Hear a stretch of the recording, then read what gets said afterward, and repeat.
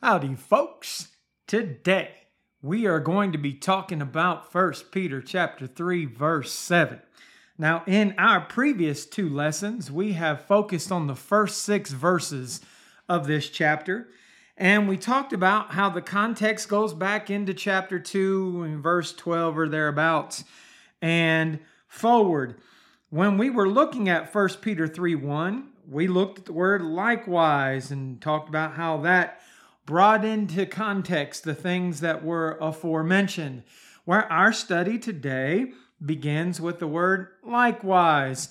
So once again, this is keeping with the context of what we saw about obedience to civil authorities, to those that are authority over servants, or in other words, slaves, being one who is able to suffer through what one might face to be in Christ in the realm of persecution, like Jesus did, without being vengeful. We've talked about the Christian woman who is married to the non-Christian man, and how if that Christian man would not obey the word, that they may without the word, meaning without the gospel, the word of God, the truth, be won by the conduct of the wife. And then we talked about that conduct and how it's not external, but internal. So today we're going to be talking about likewise ye husbands. And there's a lot to think about, especially as we kind of keep with the context and what we've been talking about. It's, when people look at marriage, people think about getting married, men especially. Proverbs 18:22 said, "Whoso findeth a wife findeth a good thing, and obtaineth favor of the Lord," especially if that woman's a virtuous woman, because there's a contrast, right? Proverbs 12:4 says, "A virtuous woman is a crown to her husband, but she that maketh ashamed is as rottenness in his bones." So you can marry the right woman out there, guys, or you can pick the one that's going to make your life not so quite enjoyable. That virtuous woman that you see in Proverbs 31:10 through the end of the chapter is the goal of finding that. However, Proverbs 31:10, that context starts off with, "Who can find a virtuous woman, for her price is far above rubies." So it's not that every woman out there is a virtuous woman. Wasn't in the past, isn't in the present. And that makes it difficult finding that right person. And when you find that right person, that woman who's going to help you build a home, build a family. Proverbs 14:1 says, "Every wise woman buildeth her house, but the foolish plucketh it down with her hands." You've got that contrast. You've got the woman that's going to help you as a man, going to be the kind of woman that's you're going to have a great relationship with. But what about on the other side? What about, and that's really, the greater context that we're looking about is about the not so ideal situations, and that's kind of putting it mildly. What about the man who's married to a woman that's not a Christian, that's not a believer? We know that can happen. We know that there's authority for that marriage. 1 Corinthians 7:12, "To the rest speak I, not the Lord. If any brother hath a wife that believeth not, and she be pleased to dwell with him, let him not put her away." But that's going to be challenging, right? As a man, you have responsibilities to bring up your children in the nurture and admonition of the Lord, Ephesians 6 and verse 4, and other responsibilities. Well, as you're trying to be the spiritual guide of the home, what if you're getting pushback from that unbelieving wife, that wife that's not supportive? Well, like we've talked about with the woman who is married to the non-Christian man, that doesn't remove you of your responsibilities that Christ expects. In Ephesians 5:25 through 28, and just remember this because I'll make reference to it later in our lesson, it says, "Husbands, love your wives, even as Christ also loved the church and gave himself for it." That is not a qualifier there.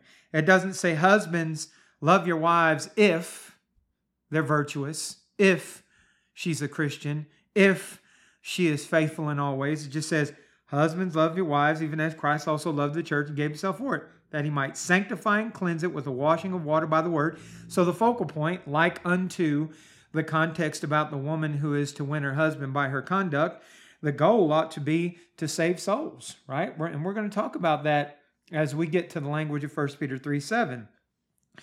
And the Ephesians 5 context, verse 25 to 28 continues, that he might present it to himself a glorious church, not having spot or wrinkle or any such thing, but should be holy and without blemish. So ought men to love their wives as their own bodies.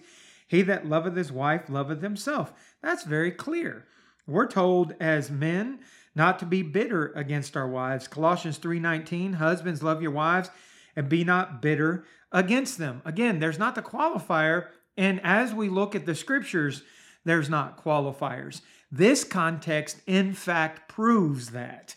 And that maybe there are men that don't want to think about that. Maybe there are men that want to say, I would love my wife if she was lovable. Or I would love my wife if she was virtuous. I would love my wife if she did this or did that. Those qualifiers aren't there.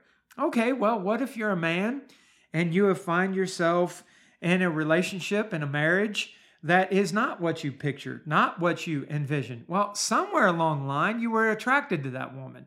Somewhere along the line, she was somebody you wanted to marry. Man might say, well, I wasn't a Christian then. Okay, there was something. Were you physically attracted to her? Go back to the first works.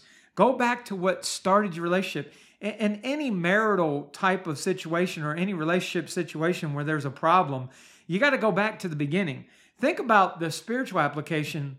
The church in Ephesus in Revelation 2, 1 through 5, it says, John wrote them by inspiration this, unto the angel of the church of Ephesus write these things, saith he that hold the seven stars in his right hand, who walketh in the midst of the seven golden candlesticks.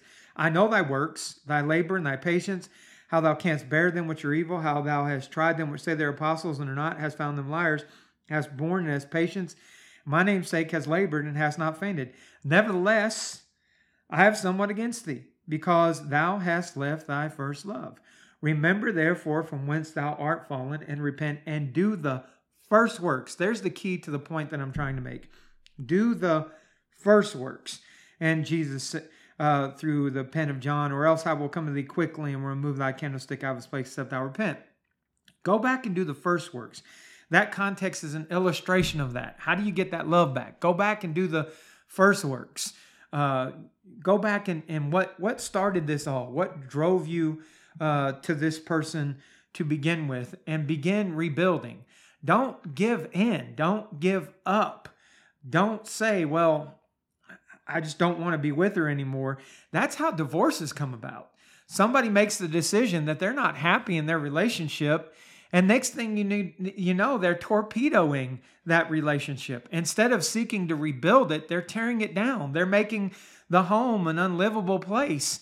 And then, especially if you're married to an unbeliever, that unbeliever is not held to the standards that you are, because they don't believe the scriptures the way that you do. And that unbeliever may decide, I'm going to leave. Well, I want you to consider, how is the man innocent in that situation if he has made the marriage an unlivable situation, if he has made the home a miserable place, and excused himself along the way?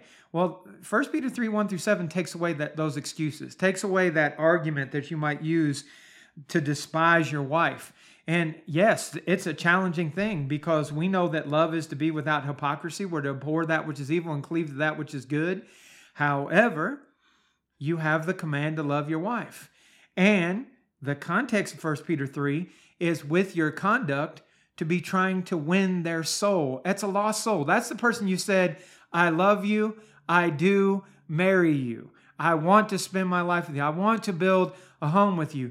You've got to love them enough to fight for her soul, as we're talking to men here. So the text that we're going to look at says, likewise, 1 Peter 3, 7, likewise, I've already made this point, ye husbands dwell with them according to knowledge, giving honor unto the wife as unto the weaker vessel, as being heirs together of the grace of life, that your prayers be not hindered. So in a similar manner, likewise, language that we see in other texts, think about a marital text. 1 Corinthians 7, 3 and 4, let the husband render unto the wife due benevolence, and likewise also the wife unto the husband. The wife hath not power of her own body, but the husband. And likewise, same word there as we're talking about here, also the husband hath not power of his own body, but the wife. So in that context, talking about the physical relationship within the marriage, you've given your body to your spouse. And it's likewise the husband to the wife and the wife to the husband. So that word being used here brings us back to the things we talked about in verses 1 through 6. Now, there's a slight difference, right? Because the wife is to be in subjection to her own husband. So, men, your wife having to submit to you, what's a likewise point from that? How about if you make that easy for her to do? How about that you make it so that she wants to submit to you?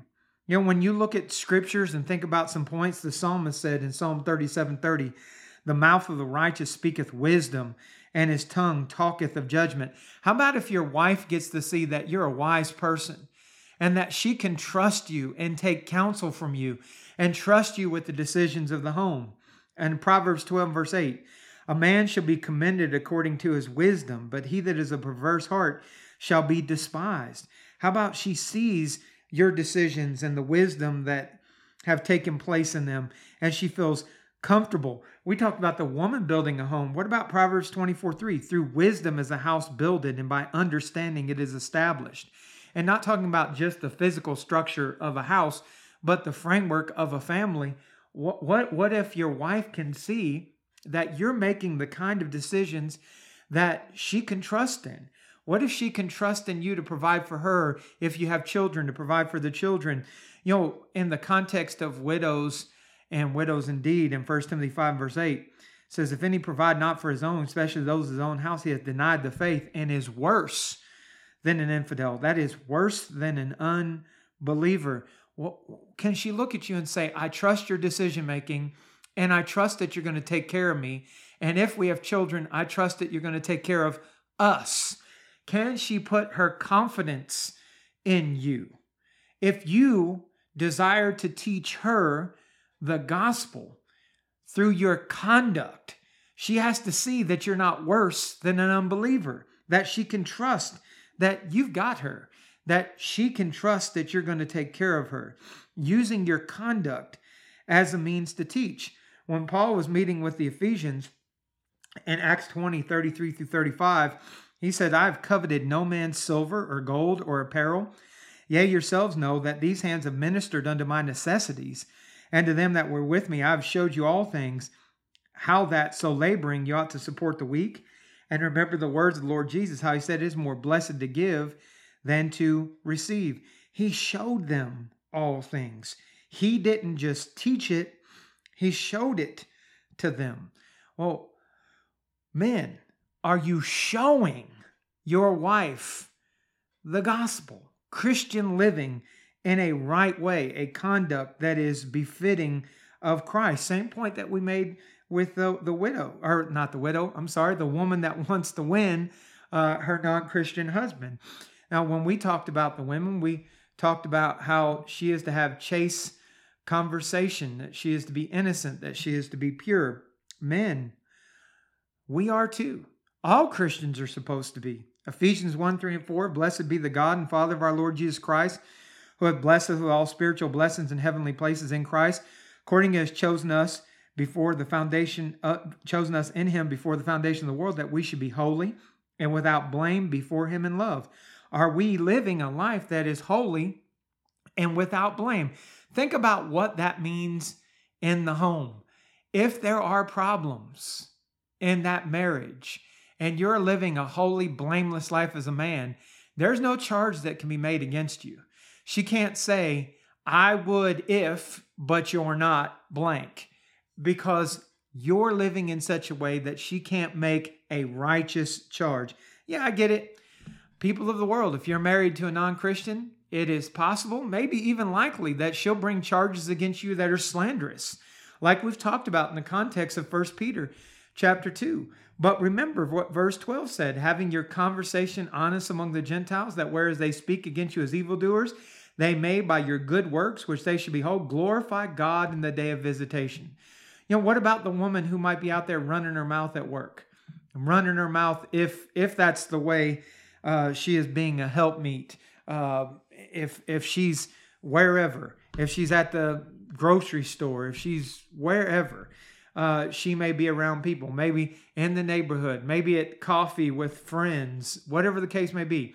If she's running her mouth, my husband this, my husband that, my husband this, have you lived in such a way that somebody might look at her and be like, really? Him? But he seems like such a great guy. And make her have to take that step back and say, why is it that I'm looking at him this way? Let your conduct speak. But you know what a lot of people do? A lot of people will look at problems in a marriage, and instead of trying to live and conduct themselves aright, they give in and start creating an environment and a culture that doesn't allow for the gospel to take effect. Don't do that. With the wives and the husband, right? The likewise point. While they behold your chaste conversation. That verse goes on to say, coupled with fear. Does your wife see the fear of God in you? That you respect, revere, and fear our Maker. That you're going to conduct yourself in a right way because you know the consequences of not. Not just, hey, you might leave me. And that ought to be a consequence that no man wants to face.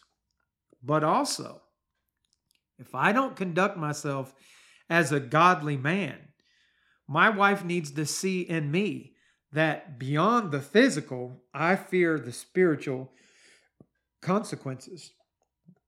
The Hebrew writer in Hebrews chapter 12, verses 28 and 29 says, wherefore, we receiving a kingdom which cannot be moved, let us have grace, whereby we may serve God acceptably with reverence and godly fear, for our God is a consuming fire. Now listen, remember, we're talking about conduct. We're not talking about words. We're not talking about a husband that walks over to his wife and says, I just heard a sermon that's teaching me that I need to fear God, so I want you to know I fear God. The question is, does she see it? Not hear it. All of this is about what is visible, not audible, right? About conduct. Does she see a man that is focused on the spiritual rather than the carnal, the external? A spiritually focused man. Again, all Christians, Romans 13:14, put on the Lord Jesus Christ and make not provision for the flesh to fulfill the lust thereof. Does your wife see in you that you are focused on the internal versus the external, that you're not putting on a show, that you don't care more about the physical, the carnal, that your focus is right? You know, in the book of Jeremiah, we read in Jeremiah 9:23 and 24, thus saith the Lord, let not the wise man glory in his wisdom, neither let the mighty man glory in his might.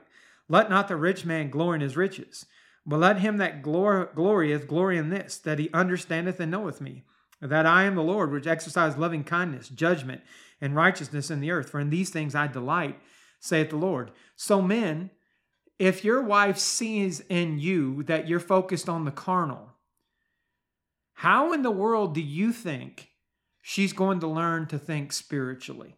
You, as the leader of the home, are focusing on the carnal. You're always talking to her about physical things, fitness or finances, or how smart you are in the world and why education is so high. And she sees you invest all this time in the physical. What she's seeing about you in the spiritual. Is the spiritual just a show? People of the world, and even if your wife is a Christian, people in general aren't so ignorant that they can't tell a fraud when they see it. People, after a while, will see that an outward show is being put on display here. That they're worried about appearances rather than what is really going on. Think about Jesus' perspective. In Matthew 6:5-8, when thou prayest, thou shalt not be as the hypocrites are, for they love to pray standing in the synagogues and the corners of the streets, that they may be seen of men. Verily I say to you, they have their reward. But thou, when thou prayest, enter into thy closet, and when thou hast shut thy door, pray to thy Father which is secret, and thy Father which seeth in secret shall reward thee openly. But when you pray, use not vain repetitions as the heathen do, for they think that they shall be heard for their much speaking. Be not therefore like unto them, for your Father knoweth what things you have need of before you ask him. So what does your wife see? A show? An outward show? Or does she see that you genuinely serve God even when you're in the most private circumstances? When it appears that nobody is looking. You're dwelling with them. You're dwelling with them. You're living with them. They get to see who you are in moments where other people aren't watching. Do they see that meek individual? You know, we talked about the women in 1 Peter 3:4. The ornament of a meek and quiet spirit. Do they see that in you? Meekness, humility, etc. Colossians 3:12. Put on therefore as the elect of God, holy and beloved, bowels of mercies, kindness, humbleness of mind, meekness, long-suffering. Do they see meekness? Do they see that you're of a mild disposition? That you have a gentle spirit? Or do they see carnal aggression? What are they seeing? And again, these are in moments where maybe nobody else is looking. And it's not that, just to balance this point a little bit, because there are people that anytime a point is made tend to look at the extremes. And one of the extremes here that could be counterproductive, we're going to talk about the next point, is there is a demeanor that men ought to be capable of having. And that part of that is what your wife would be able to trust in. And that is something we don't want to go away. We don't want to teach men to be so meek that they're not manly, right? Think about things like anger. When you look at Jesus, he goes into the temple in John 2:13 and following, and he sees the exchangers of money there, and they're turning the temple into a den of thieves. He got angry and he reacted. He made a whip and drove them out. It's not that men are supposed to be so meek that they don't have that in them. Be angry and sin not. Let not the sun go down in your wrath. Ephesians 4:26. Not saying be so mild, be so gentle that you don't have manliness in you. We don't want that to happen. You want to be meek without being weak. People confuse that. They somehow pervert that. The Bible teaches us, 1 Corinthians 16:13 gives us this imagery. Watch ye, stand fast in the faith. Quit, meaning act. Act ye like men, be strong. Men are supposed to act different than women in some ways. So be meek, but not weak, right? At the same time, let that manliness have a quiet peace about us, because Christians, Hebrews 12:14, follow peace with all men and holiness, without which no man shall see the Lord. You need to be the guy that maybe you get angry in stupid traffic, which is pretty hard not to do if you live somewhere like El Paso, Texas, where I'm at, and the traffic is a lot of times insane, and it's made worse by people that just refuse to obey traffic laws and bob and weave in and out of traffic, causing traffic jams to be even worse. Might get angry at that. But then let that wife who watches your anger see that you contain it, that you control it. Not rolling your window down and screaming things at people who aren't obeying the law, but being peaceful with it. Let your wives see that side of you. Be meek without being weak, and be strong without being a troublemaker. Allow that to be on display in the most frustrating of carnal moments. Let your wife see, like we talked about with the women in 1 Peter 3 and verse 5, that you trust in God. In Psalm 56:4, the psalmist says, "In God will I praise his word. In God I've put my trust. I will not fear what flesh can do unto me." Your wife is going to see that you trust in God, that you believe his promises by how you conduct yourself. Whatever it is that you're going through, think about a Christian man that can look at his wife, whether she's in Christ or not, and things are going terrible in the world. Things are going terrible in the flesh. Maybe things are going terrible in a carnal way with the family. And the man that can look at his wife and say with all confidence, with full faith, hey, listen, at least what we are facing now is temporary. If his wife's not a Christian, to be able to look her and say, I wish you would join me in Christ so that you can have the sense of security that I have, that no matter what goes wrong in this world, whatever man may do in this world, that there is a home beyond this world, eternal in the heavens. And let her see that those aren't words, but full confidence in your conduct will support that. Men, fill your role. Fill your role. If married to a Christian woman, understand the spiritual role, right? There's a difference in how we will react to our wives if it's a twofold relationship versus singular. Because if she's a Christian, Galatians 5:13, brethren, ye have been called unto liberty, only use not your liberty for occasion of the flesh, but by love serve one another.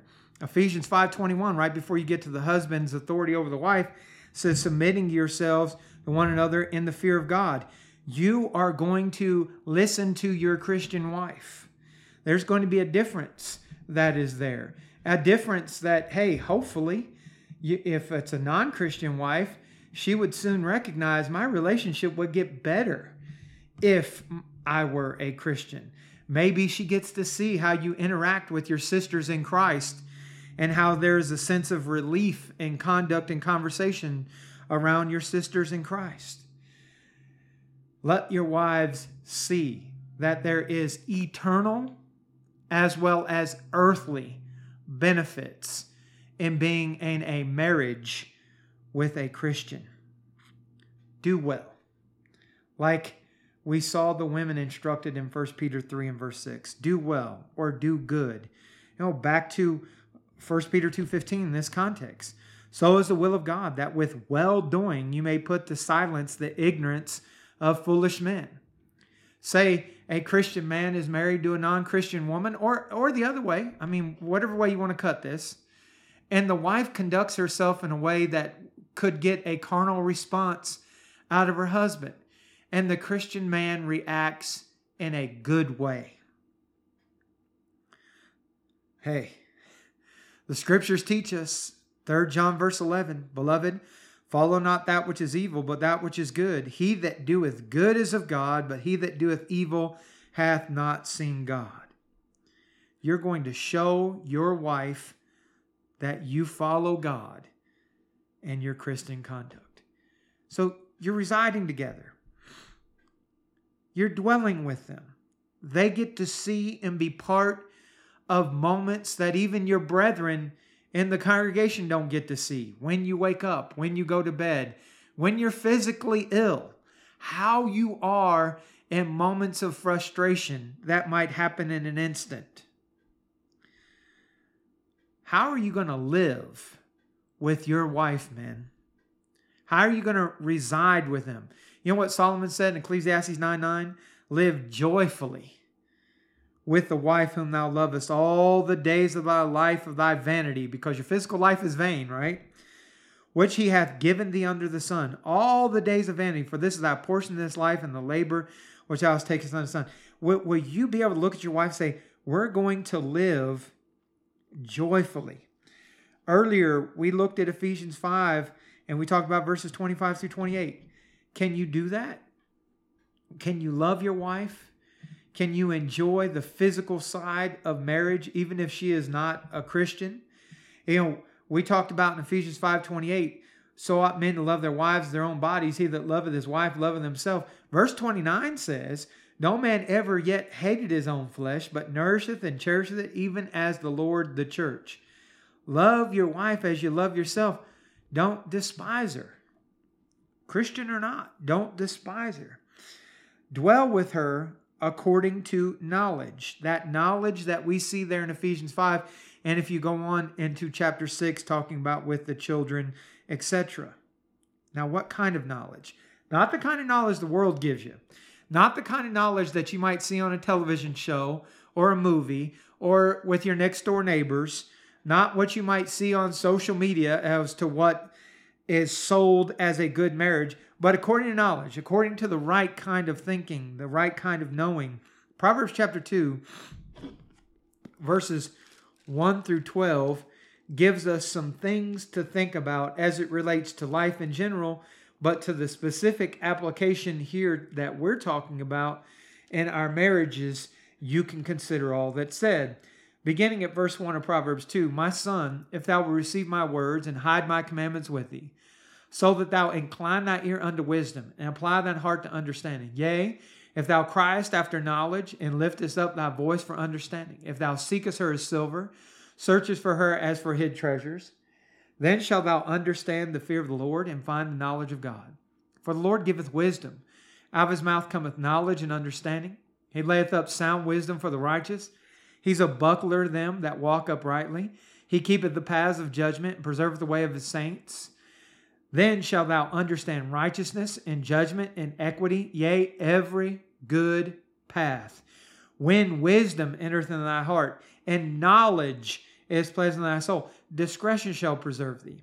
Understanding shall keep thee, to deliver thee from the way of evil man, from the man that speaketh froward things. So your wife gets to see you have a kind of knowledge that she hasn't seen in other men. She didn't see maybe in her family. If she's non-Christian, she hasn't seen godly wisdom in the home that she has grown up in. And she ought to be able to see, wow, you make decisions that focus more on the temporary and the immediate. You're focused on things that are of higher and greater consequence. And doing that, knowledge that comes from a desire to keep learning, not as though you're a know-it-all, but you have a heart that's willing to learn. Proverbs 23:12, apply thine heart unto instruction and thy ears to the words of knowledge. Let her see that you have knowledge. You will gain more knowledge, that you love to use wisdom, applying that knowledge in the right kind of way. Now contrast that. What if she sees the opposite? Sort of like if you consider Romans 10, 1 through 3, where Paul says, Brethren, my heart's desire and prayer to God for Israel is that they might be saved. For I bear them record that they have a zeal of God, but not according to knowledge. For they, being ignorant of God's righteousness, going about to establish their own righteousness, have not submitted themselves unto the righteousness of God. Think about the man that is a carnal know-it-all. And his wife hears him talk, and she just thinks, what an idiot. Why would she want to listen to him?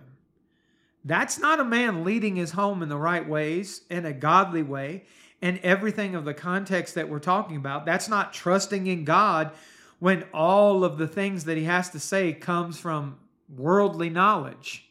How do you think a man could lead his wife, whether she's a Christian or not, in a godly way when he's dependent upon worldly wisdom, when he gains his knowledge from worldly wisdom, when the Lord teaches us that the wisdom of this world is foolishness, 1 Corinthians 3 and verse 19. In the previous verse, in 1 Corinthians 3:18, let no man deceive himself. If any man among you seem to be wise in this world, let him become a fool, that he may be wise. If you're talking to a man, and this woman, whether she's a Christian or not, she sees he values knowledge from here, there, and everywhere. She doesn't see a man that trusts in God. She doesn't see godly wisdom. She doesn't see the right decision-making process. How willing is she going to be to follow you spiritually when you're not thinking spiritually? When she doesn't see the evidence of spiritual decision-making and the good that can come from it? The text goes on there in 1 Peter 3 and verse 7, after we talk about dwelling with him according to knowledge, says, give honor unto the wife. The word there, time, means value, like money paid, valuables, to esteem them, to dignify, honor, price, sum, etc. It's Strong's number 5092 if you want to look it up. Giving her reverence is part of the definition that Thayer gives. How are you treating your wife? Are you treating her like the world may look at a prostitute? Do you disrespect her? Giving honor to the wife. Think about that. Solomon in Proverbs 5:18 and 19 says, "Let thy fountain be blessed and rejoice with the wife of thy youth. Let her be as the loving hind in pleasant roe. Let her breast satisfy thee at all times, and be thou ravished always with her love." Boy, you see her. Does she see that you see her this way? That you value her, that you honor her, that you treasure her? Now look, if I'm thinking as a Christian, I brought up earlier Romans 12:9 to let love be without hypocrisy. Dissimulation, the verse says it, but it means hypocrisy. Verse 10 says to be kindly affection one another, brother love, in honor, preferring one another. This should not be a foreign thought process to us as Christians. And when we studied 1 Peter 2:7, we saw this Greek word there. See if you can pick it out. Unto you therefore which believe he is precious, but unto them which be disobedient, the stone which the builders disallowed, the same is made the head of the corner. Could you pick out what word there is translated differently than honor? It's the word precious. And here it's how we look at Jesus. Well, this is how you're to look at your wife. Like she's precious. Now again, it's easier with some women than other. Proverbs 11:16, a gracious woman retaineth honor, and strong men retaineth riches. But 1 Peter 3:7 doesn't give us a qualifier here, nor does the rest of the scriptures. Men, if you don't value your wife, what do you expect in return? Maybe you made a bad decision on the woman that you married. Turn it into a better one. Guide her, lead her, teach her. Be an example unto her. That's not for you to sit down and say, this is what God says, this is what God says. Remember our context. If they will not obey the word, may without the word be won. If she's a non-Christian wife, let your life be the sermon. You shouldn't have to be saying, you know why I did this? Because this verse says this and this verse says that. Just let her see it. Let her see the results of spiritual wisdom and knowledge. Honor her. Let her see that you fear God enough to love your wife because he says so. 1 Peter 3:7 says to give honor unto the wife as unto the weaker vessel, the more feeble vessel. That's the word in 1 Corinthians 12:22 is translated, nay, much more those members of the body which seem to be more feeble are necessary. So I'm thinking about that principle, right? The worldly wisdom looks at feeble as a pariah, as somebody that ought to be set aside, as somebody that slows you down. Well, this is not an insulting term, and I hope that nobody would take this in such a way. When you look at valuables, right, and thinking about this in the greater context, looking at her as the weaker vessel, an apparatus, something that is useful. If you've got something very useful in your home, but you value it, you honor it, you understand that it's precious, how do you handle it? You handle it in such a way. Think about that. Do you support, husbands, do you support your wife like those in a congregation that are weaker may need supported? 1 Thessalonians 5:14, we exhort you, brethren, warn them that are unruly, comfort the feeble-minded, support the weak, be patient toward all men. Do you support her? And in the carnal sense, like we talked about in 1 Timothy 5:8 earlier, and being, hey, I'm going to take care of my wife. She can know I got her. She's not going to be out on the streets living in a cardboard box at some point in time. Can she have faith in you? Can she look at you as that man? Remember when we talked about this, about being meek but not weak?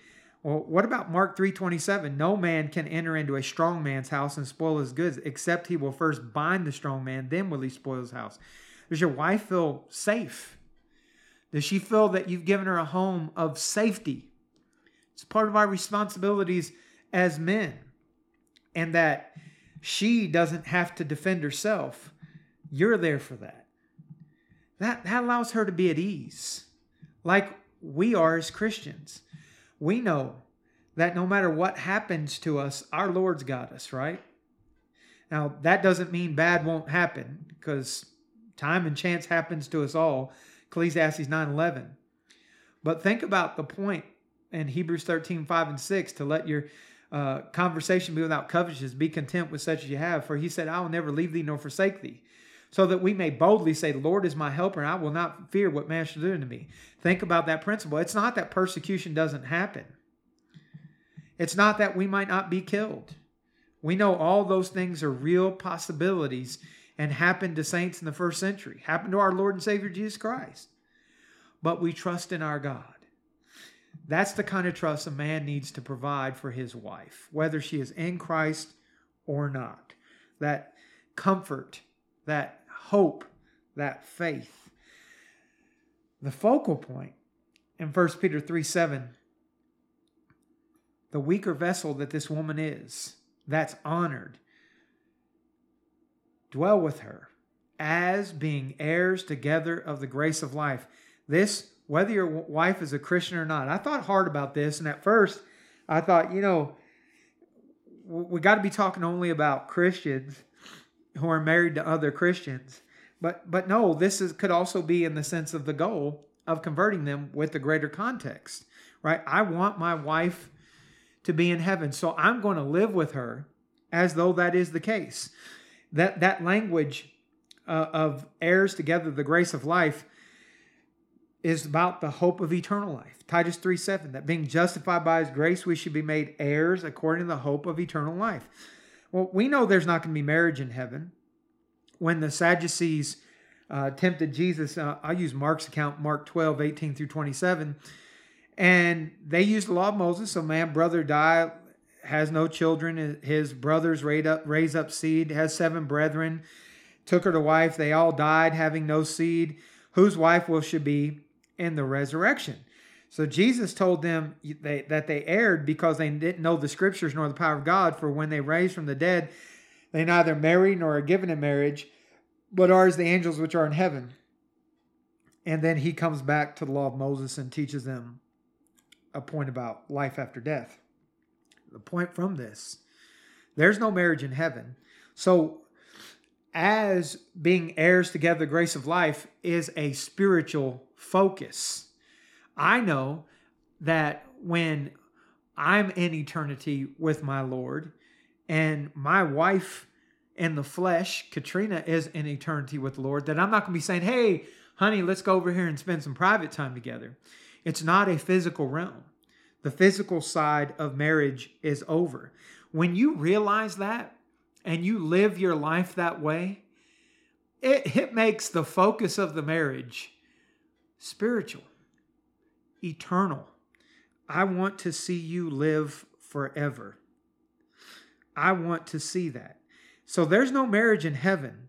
The number one focus of a godly man, which in that marriage, is that she spends eternity there, whether she's a Christian or not. And the verse that kind of brought this into light for me is 1 Corinthians 7:16. What knowest thou, O wife, whether thou shalt save thy husband? Or how knowest thou, O man, whether thou shalt save thy wife? That's talking about the woman and the man that's married to the non-Christian and how they might leave that, and that might happen. You might have to live a celibate life. However, stay with them if they be willing to stay with you. Dwell with them if they be willing to dwell with you, because you might save that person's soul. That is the focal point of being heirs together as the grace of life. Live in your marriage as that. That phrase, heirs together, is translated in Romans 8:17. If children, then heirs, heirs of God, joint heirs with Christ. See, here's a great point. Excuse me, I'm about to start sneezing. Pardon me there. Been fighting that the whole podcast. I don't know if you picked up on that, but we're 45 minutes in and I've been trying to hold back on sneezing the whole time.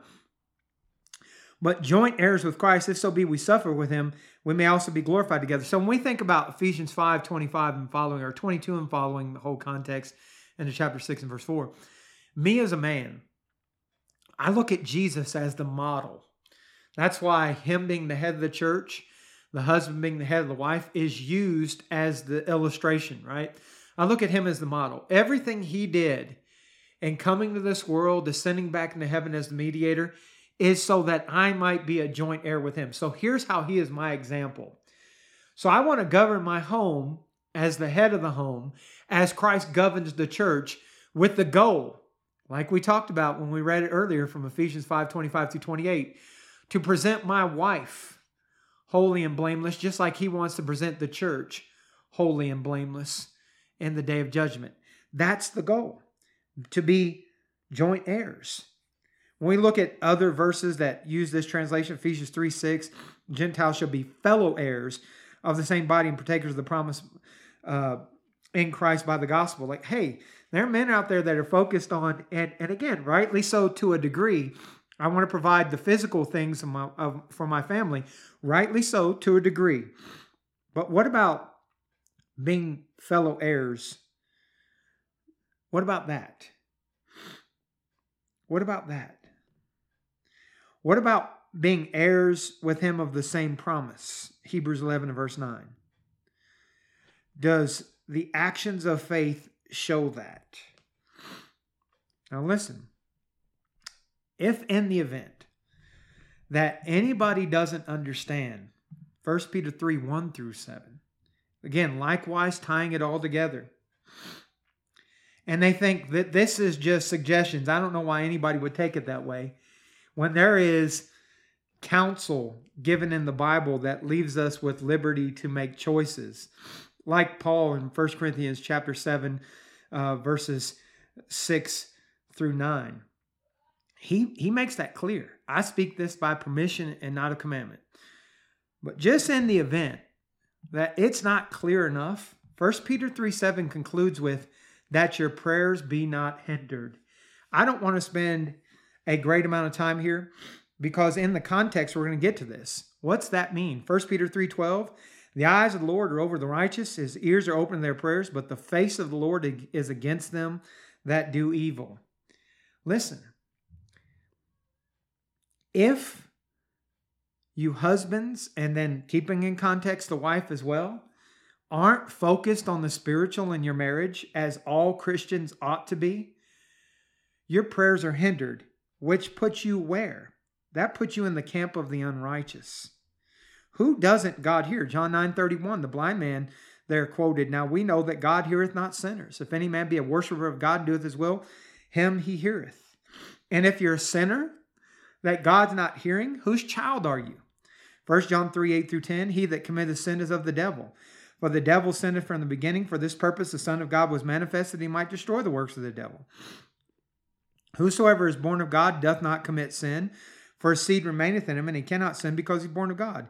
In this the children of God are manifest, and the children of the devil. Whosoever doeth not righteousness is not of God, neither he that loveth not his brother. Hear that. If your prayers are hindered, that means you're a child of the devil. You're a sinner. If we're not obeying, men and women here, 1 Peter 3, 1 through 7, as Christians, if you're not living Christ in your marriage and focusing on the spiritual more than the carnal, and like we talked about, there is a place for the carnal. But if you're not living that right, you're in error. You're in sin. You got to hear that. You got to hear that. So that's what I got for you on 1 Peter 3, 1 through 7. Next week, we're going to pick up verses 8 and 9. Finally, be of all one mind, having compassion one another, love as brethren, be pitiful, be courteous, not rendering evil for evil or railing for rain, but contrariwise blessing. Know that thereunto you're called, that you should inherit a blessing. So we come off of the focus of marriage and we come back to the general context that we've been talking about since chapter 2. Come back to the rest of the letter and think about how we're to treat one another as brethren, because this is written to saints who were scattered facing persecution. How should you treat your brethren? I hope this has been information that will be helpful to you. And listen, wherever you are in the stage of your marriage, if you're married, if it's not where God wants it to be, go to work. Even, this is what 1 Peter 3, 1-7 teaches us. Even if that is one-sided, okay? Don't make the excuses. Get to work. That's it, folks. If all goes according to plan, Tuesday's podcast will be up. Tuesday's podcast is a conversation between myself and Trey Yeager. We share the last name because he is my youngest son. And we're going to be talking about the difficulties that come and different lessons regarding withdrawing from people that are part of your physical family. I hope you'll tune in and listen to that. I think you'll find that to be interesting. It certainly, I've already recorded it. It was a challenging subject matter to talk about. But if all goes according to plan, that'll be up on Tuesday. Thank you so much. And until next time, I'll say goodbye.